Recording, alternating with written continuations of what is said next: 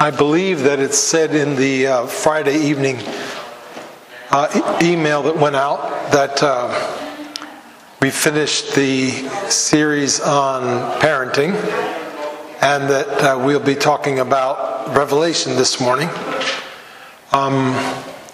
And so if you're here to talk about parenting, this won't be directly about parenting, but I'm sure we could find some way that you could apply it to parenting. But also, if you'd rather go down to the other class downstairs, feel free to do that. Let's begin with prayer. Heavenly Father, thank you for bringing this particular group together today. And thank you for your word. And we pray that you would be with us as we seek to understand and consider and build our knowledge and understanding of the hope that lies before us in Christ. We pray in His name. Amen. Well, the book of Revelation is full of all kinds of images, and there are definitely patterns, and there's things that repeat, but there are also gaps. That is, there's also things about the future that it doesn't talk about, and obviously some of those things are just mysteries. Others are things that we actually have information of from other places in the Scriptures, but not from the book of Revelation. So we shouldn't just think of our knowledge of Revelation as the complete place where we get all the information that the New Testament and Old Testament give us about the end. But and one of the things that it doesn't talk about is what sort of like what our bodies are going to be like on the day of resurrection. It does talk about the day of resurrection. It talks about how there's going to be a time when both the believers and non-believers will be raised up in new bodies. Not specifically, but in various symbolic ways. That is, it talks about it. But we have more specific information from elsewhere, and in particular from 1 Corinthians 15. And so we're going to spend a lot of time this morning in 1 Corinthians 15. So if you have a Bible, you might want to turn to that now.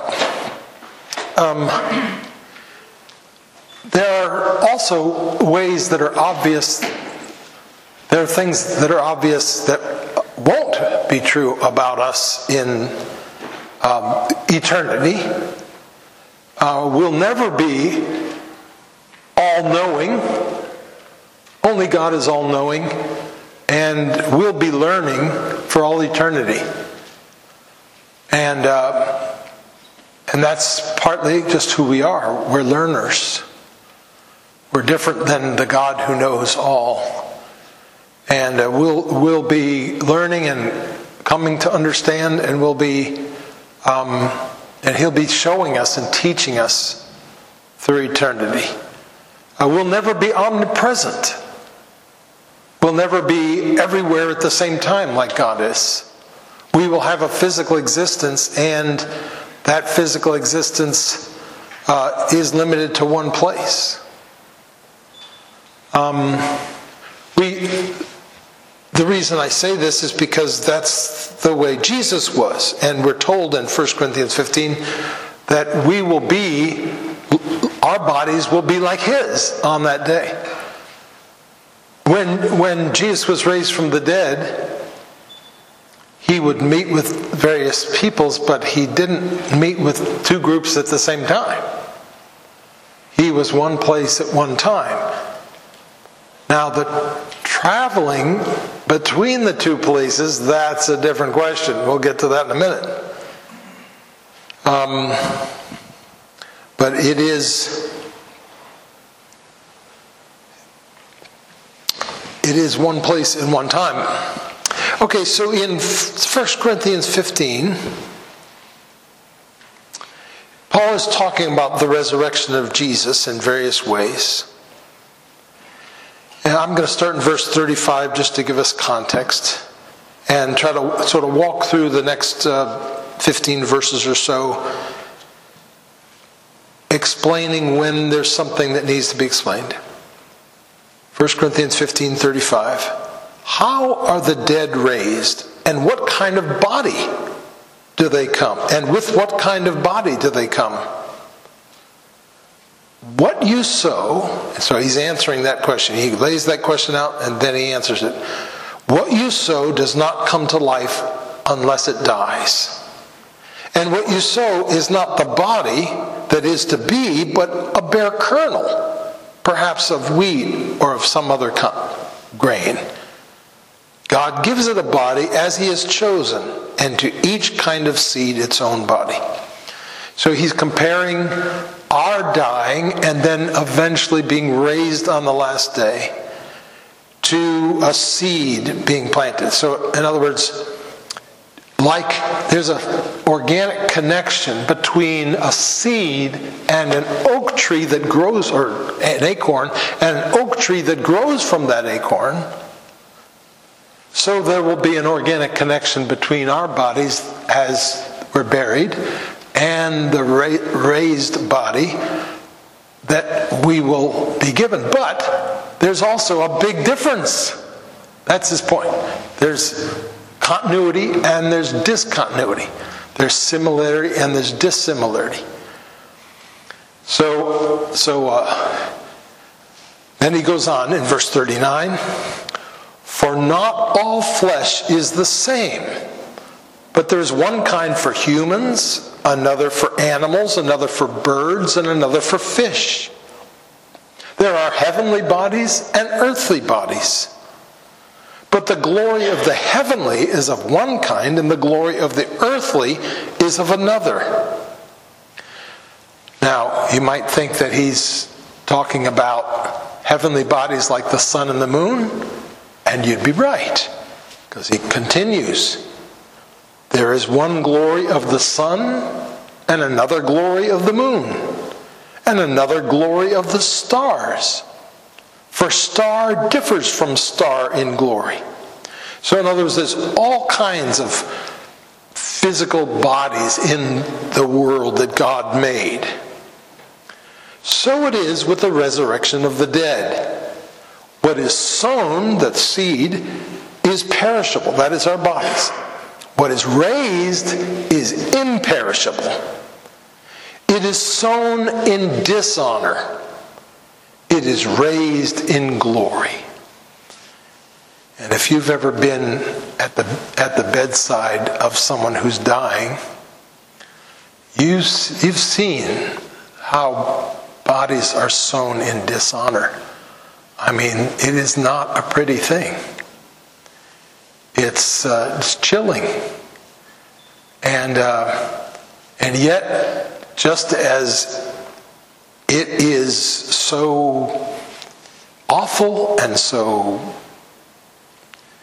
low, so in the resurrection it will be the opposite. It will be glorious and powerful. It is sown in weakness, it is raised in power. It is sown a natural body, it is raised a spiritual body. If there is a natural body, there is also a spiritual body. Now this, we go one step beyond our imagination, right? What is a spiritual body? That seems to be a contradiction in terms. We know what a spirit is, and it doesn't have a body. And we know what a body is. But a spiritual body, all we know is that that's what it says, and that's what Jesus said when he was raised. It is, and he goes on to explain a little bit further. Thus it is written, the first man, Adam, became a living being. The last Adam, he adds, became a life-giving spirit. So this is talking obviously about Adam and Jesus. That Adam, when God breathed into him and he became a living soul. And the last Adam, Jesus, when he was raised, he became more than just a living soul. He became a life-giving spirit. But it is not the spiritual that is first, but the natural. So Adam came before Jesus, and then the spiritual. The first man was from the earth, a man of dust. So Adam was created from the dust of the ground. The second man is from heaven. As was the man of dust, so also are those who are of the dust. And as is the man of heaven, so also are those who are of heaven. Just as we have borne the image of the man of dust, we shall also bear the image of the man of heaven. So, obviously, like Adam, we were made from the ground in the sense that we're his progeny, and yet we are going to be raised like Jesus, and we will be made of heaven at that time somehow. We bore the image of Adam. We will also bear the image of Jesus, the man of heaven. So we'll have different bodies, bodies like Jesus. It keeps referring to Jesus' body, his resurrected body, as sort of the model of what we'll be like. And so after the resurrection, again, let me just walk through this again in case this hasn't become clear.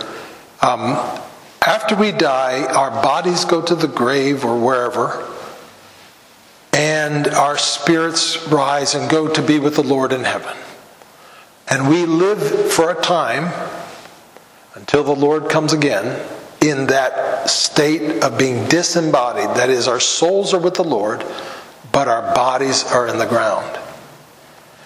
And when he comes again, our bodies are raised up.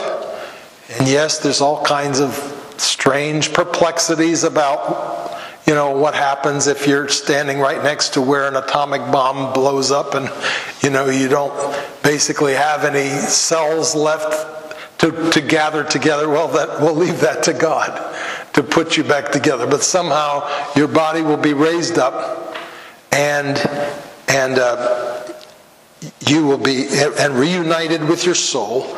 And so in the new heavens and the new earth, we will have a new existence.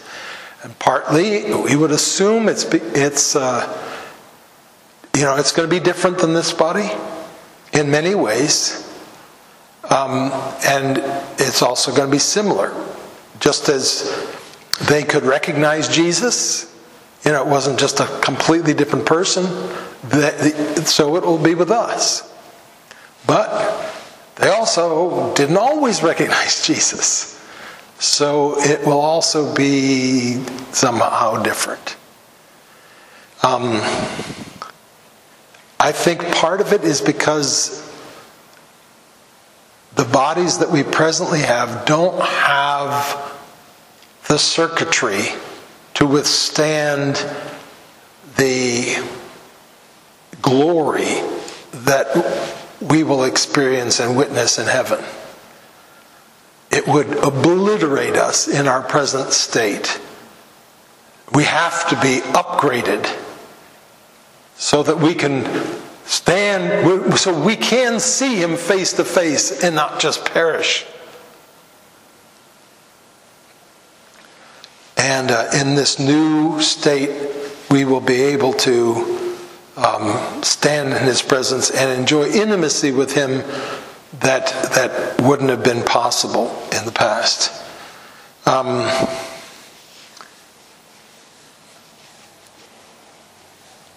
when Jesus, let's talk now about travel.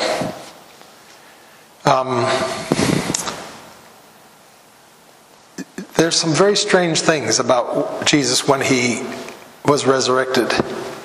First of all, he seemed to disappear and appear. He didn't walk out of rooms. He just vanishes.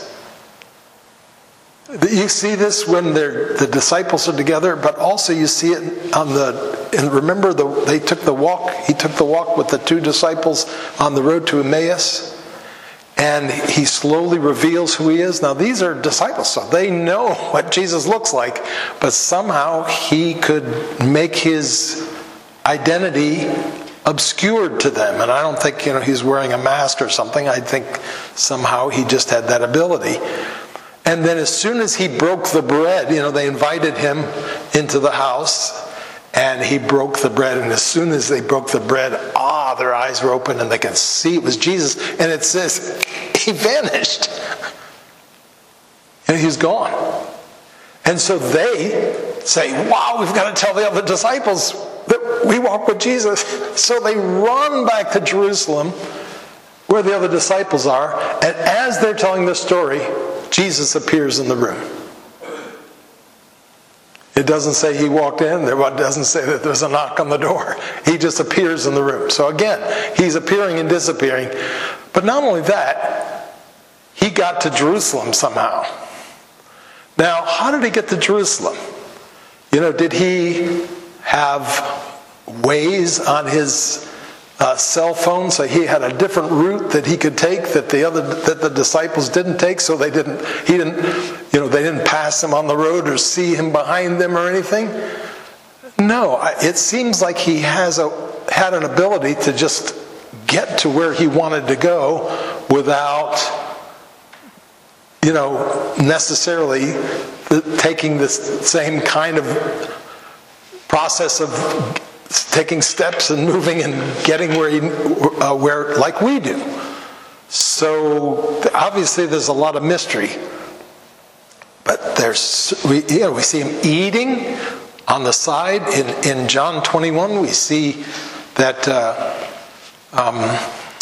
the disciples are fishing, and they see the resurrected Jesus on the shore, and he's cooking breakfast for them, and then he eats breakfast with them.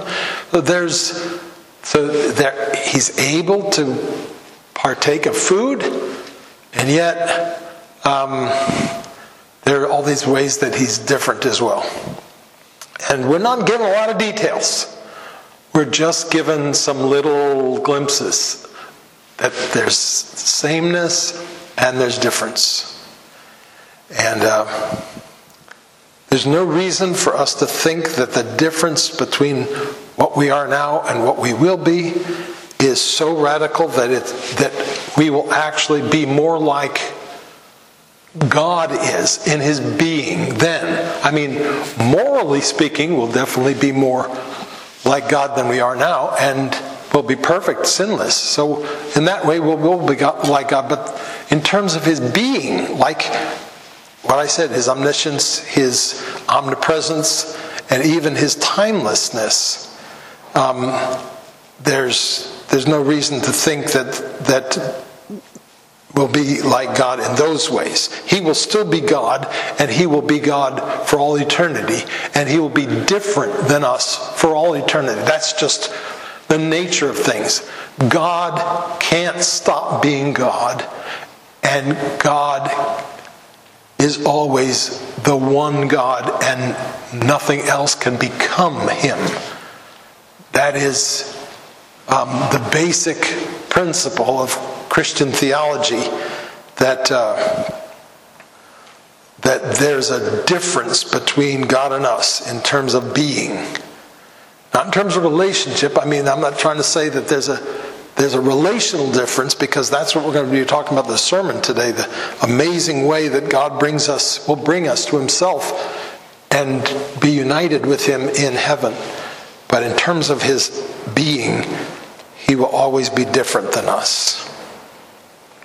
Let me stop here and just see if there are, what questions or comments? I'm happy to even spend the rest of the time talking about this and batting this around if we have things to say or ask. Kathy. I'm almost uncertain how to word the question, but So this is like Nebuchadnezzar's dream. You want me to tell you how to word the question and then answer it? exactly. You and I had talked last Sunday a little bit about this, but this idea, he said, when we die, our body goes in the ground, our spirit is with Jesus in a place. Do we know anything about that place? Because it's not heaven. I mean, Well, it is heaven.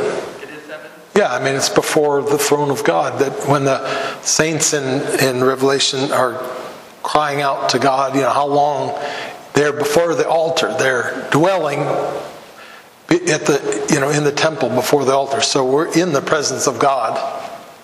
But you just said our bodies don't have the circuitry to withstand the glory. We're going to be full in heaven, so we have to be remade. But that's not going to happen until... Right, but that we don't have these bodies then. We're just spirits. Yeah. So our spirit's going to meet up with this new body at some point?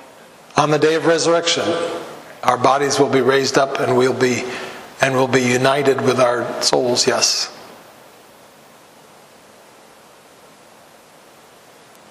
Joel. Just an observation I've had about this is that it seems like, we live in a rules-based world. Just science is a bunch of laws that apply to things around us that can't be broken. It seems like what the Bible is describing is that there's this higher realm, this spiritual realm, that also has rules. They're just different rules. He supersedes this reality. He has full authority over it. He transcends that reality as well. So he's above it all. It's just that there's different sort of levels that have different rules. And so I guess it's not like, it's easy to think this is just like sort of like a chaotic, weird place where nothing makes sense, but it's just rules that we don't understand. And so it seems like God is trying to very intentionally describe certain elements of that for us to look forward that have an impact on us today. But just having the ability to understand, just like this is by its very nature beyond us. So I guess maybe the thing is we can recognize that we're not really going to be able to get this. Is that it's not something that you can really have a comprehensive understanding or become an expert in as far as what it's really going to be like. We go to heaven, but we don't have our bodies yet, then we have our bodies. It's just a different set of rules, and we're not equipped to be able to understand that. Yet this is clearly something that God wants us to know these things about. And so looking for the utility and what is God trying to communicate about us, I think this is what we're doing, is a hard process because it's like we want to understand everything. We want to I want a video that goes through the whole thing, a tutorial on the nature of heaven and the new kingdom and a tour of the facility, so to speak. But I think very intentionally that's not there. This is something where God has given us a gift here of something to look forward to. Understanding it's beyond our imagination as to what this could possibly be. So that is both encouraging and also difficult because our understanding is so finite. Yes. And the fact is that this is always the way it is with the future. You think back on what God said to Adam and Eve, and the curse and the promise for the seed of the woman would crush the head of the serpent. Then did that give them all the details? No, they had. Imagine the tiny little pieces they had. We understand it with a lot of the details because we can see it all unfold. But whenever God tells us what the future's like, it's only in little glimpses. And we can see from these things in the past that it's true, but it's also very incomplete. And even the coming of the Messiah, if we can see how those whose expectations were shattered were wrong, but it's a whole different thing to have been in their shoes and have the information that they had and see that it really was difficult to understand what all this meant and how it all fit together. And even with Jesus and his disciples, he spelled the whole thing out. He gave all the steps in very clear detail. It wasn't like amorphous or vague or, obfuscated. And even in that kind of context, it's just whoosh, couldn't grasp the concept. I'm going to go to Jerusalem, I'm going to be tried, I'm going to be crucified, Right. buried on the third day, right? It's like he's given the steps. Yep. And then he also says, and there's some things I'm not telling you because you're not ready to hear them. So it's like, it's both. Yeah, so we're not able to hear it, but also we're not ready to hear it. Yes, Rebecca. This question you can put off if you're going to address it in the future Sunday school. But my question has to do with how those spirits interact with our world now. Abraham, well, not Abraham, but wasn't it Elijah and Moses were sent back at the Transfiguration? And, it seems like, I guess I'm curious, do these souls in heaven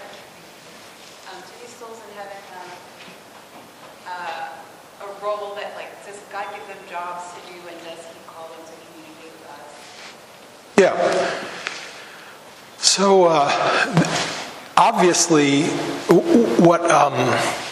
what's the consequences of what we've said about these disembodied spirits, which are, what is called ghosts or whatever, that we do exist in that state. And, do they have any role here on the earth or with us? It does seem like they have some awareness of what's going on the earth, because they're asking, how long, Lord? Because they can tell that, the issues that have been raised by their own persecution and martyrdom and stuff have not been addressed, so they can tell what's going on earth, at least to some extent. But there's like a giant wall of forbiddenness for us to have any communication with them. Even when Moses and Elijah come back, they never interact with the disciples. They only interact with Jesus. The disciples see them, but they never interact with them. And, over and over again in the Old Testament law, any attempt to communicate with these spirits is forbidden. It's in the story of the witch of Endor, which Samuel has died, and King Saul really, really needs advice, and so he goes to the witch of Endor to see if he can communicate with Samuel, the prophet Samuel, who's now dead.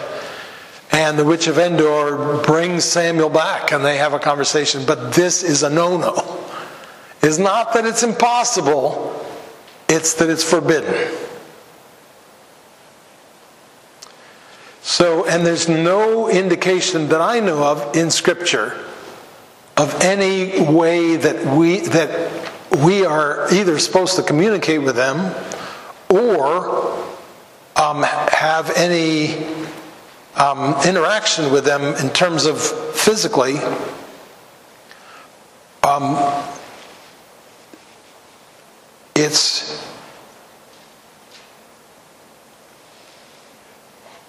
And so that's, I don't know anything else to say about that. So, any follow-up question on that? What about, in Revelation, doesn't it talk about souls crying out from underneath the altar? Yeah, they're praying to God. Yep. So they're the spirits. Yep. Like without bodies. Yep. And they're crying out to the Lord. Yep. Is that the same passage as how long, Lord? Yes. Okay. Joel. My understanding of the message that the Scripture is trying to teach us about the spiritual realms, that it seems to be hammering over and over again, have direct dominion that God has given us over nature in many respects. You know, you can build a thing, you can make a car, you can make machines, you can grow crops. God has given us direct dominion to control, to some degree, the world around us. In contrast, it seems that the message of Scripture is saying we never, under any circumstance, have any direct control over the spiritual realm. That is a higher realm above us. And if there's any appearance of control over that, it's because someone from that realm is giving it to us directly. Just like when the disciples were casting out demons. They weren't casting out demons in themselves. They were doing it through Jesus. Right. And they demonstrated that when people got too cocky or got proud, that went away. It was so clear that Jesus was doing that. It wasn't you casting out the demons. It was Jesus intervening on your behalf and directly giving you that power. So you had no dominion over that. The same applies to, like the Bible describes magic or witchcraft or these other things, is that people, like higher beings, will give people the impression that they have power, but it's a trick. In other words, if it looks like you have some manipulation over the spiritual realm, you are doing it through someone, not something. And it's completely different when you manipulate. That's why it's so dangerous. And this is the warning that the Scripture is trying to say, is that you have no power over the spiritual realm. It is universally supersedes this reality. And to basically use that to draw us to Christ, because he does. Does that, and that's why they're telling us about this sort of thing that's beyond us. Is we need to know that information to do not mess with it, do not play with this. This is not a joke. You need Jesus to be able to have any hope of being secure in this reality. Yeah. All we do is try to resist the darts. We don't, which is exactly what you're saying. We defend ourselves from their attacks, but we can't really overcome them. Right, and that's why witchcraft is so serious and evil. Right. Because you think you have power, but you're doing it through someone, not something. Right. And we have a very strange passage in the book of Jude. Anyway, can't find it real quick. Anyone else? Okay. One of the things that, as I, try to sort of follow the indicators that we have in terms of our future existence, one of the things that I believe about what we'll be like then is that we'll have perfect memories. And I think that will mean that our memories are restored as well. That is, we will remember everything about our lives. Every detail about our lives. And I'll talk about that a little bit in the sermon this morning. Why I think that. But, if you think about the way that will change our experience. We have a pretty amazing mechanism of forgetting built into us. Because there have been laws against marijuana for a long, long time in our country. They've never really studied until recently. They've never really studied marijuana in depth, and scientists haven't, because it was illegal to have any. It turns out now that we're able to study it, they're learning a lot about the human memory. And that's because that's one of the things that marijuana does. It produces a chemical that's very similar to the chemical that's related to our memory. And that's one of the reasons why marijuana does a number on your memory. But we have a mechanism where we dump sort of irrelevant material. And this is it seems for two reasons. One is because we have limited hard drives. Our brain can't remember everything. And so you can imagine how difficult life would be if you really could remember everything. And the clutter that there would be, if you still remembered every single day of your 4th grade year, and what you did and who you saw and everything like that. It would just be crazy, right? But the second reason it seems that we have this mechanism is so that because we would be overwhelmed by the pain of things that we experience. We have this ability to forget, and that we couldn't survive. We don't have the circuitry, I don't know if that's the best word, but you get the point, to be able to withstand all the things that we go through if we didn't have the ability to forget. And so that's a grace from God that He's given us to be able to forget and not have the vivid memories that like something just occurred. Just, imagine the shock that we experience when something terrible happens. Well, it dissipates over time. But if everything that you ever experienced was constantly with you and never dissipated, you really couldn't survive in this form. Well, in our new form, I believe this will be different. And first of all, there'll be no trauma.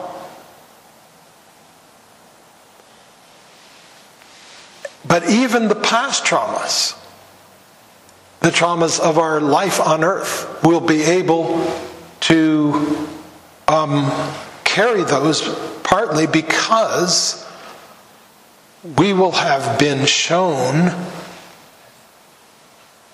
the grace of God at every step, every experience. We've been shown what He was doing, why He was allowing it, how He was there, how He was protecting us, even though we might not have felt protected, but He was protecting it from being any worse than it needed to be.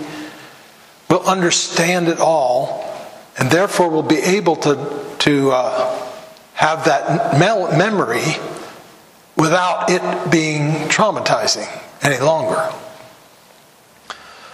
But also, that memory, what that means is that the glories, everything that happens that's wonderful. See, this is one of the bad parts of this mechanism that we have of forgetting, is that, we go to Yosemite National Park and our breath is taken away, but then a few years later, it's a distant memory. But I believe that in heaven, in the new heavens and the new earth and our resurrected bodies, every glory we see, that memory will never dissipate. And we'll carry it with us, and we'll have the hard drive ability to remember it all.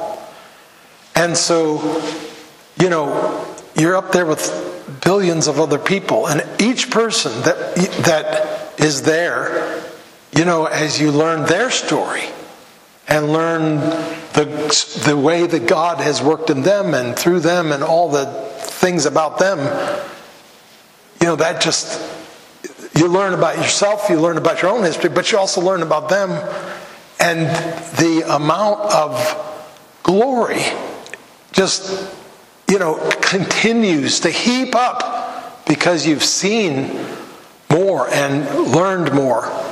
And it seems to me that you will never get tired of these things. It will be one glory after another, and none of them will ever dissipate in our memories. Thrill upon thrill. In this life, the story, back to the story of the Transfiguration that Rebecca referred to. They went up on the top of a mountain. They saw Jesus glorified. Moses and Elijah there. This is like a little glimpse of heaven. It's like they're visiting heaven. You know, here the saints are there and Jesus glorified. But, and what does Peter want to do? He says, let's build tents. Let's stay here. Let's make this our home. You know, we found our dream house up on the top of this mountain. Let's stay here.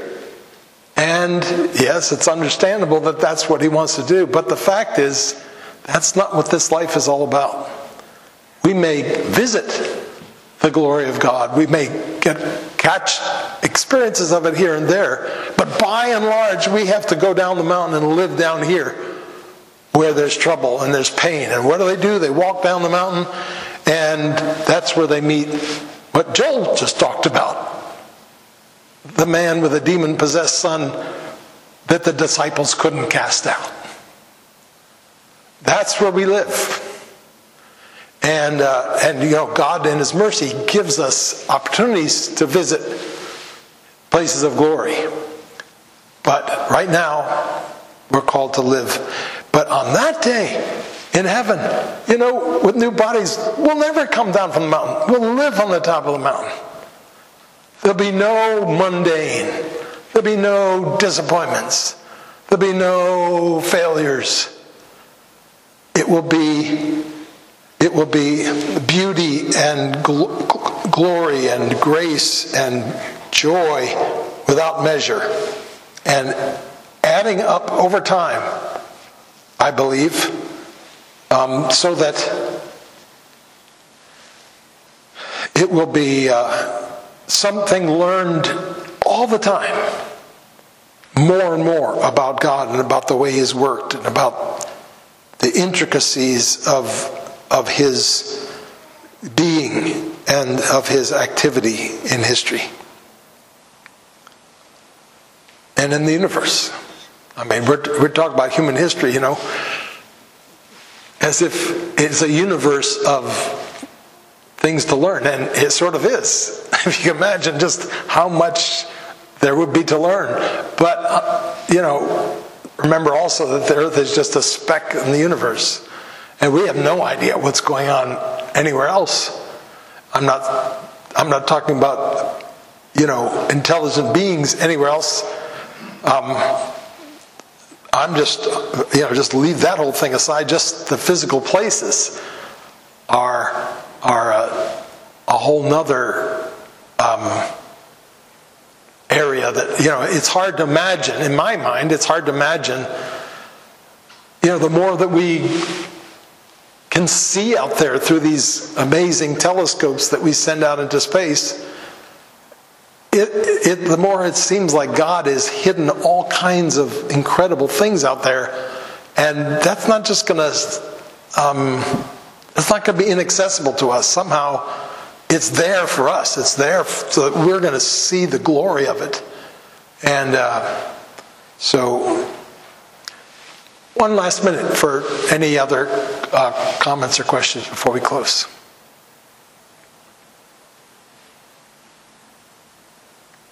Heavenly Father, thank you so much for this morning and for the chance to talk about these things.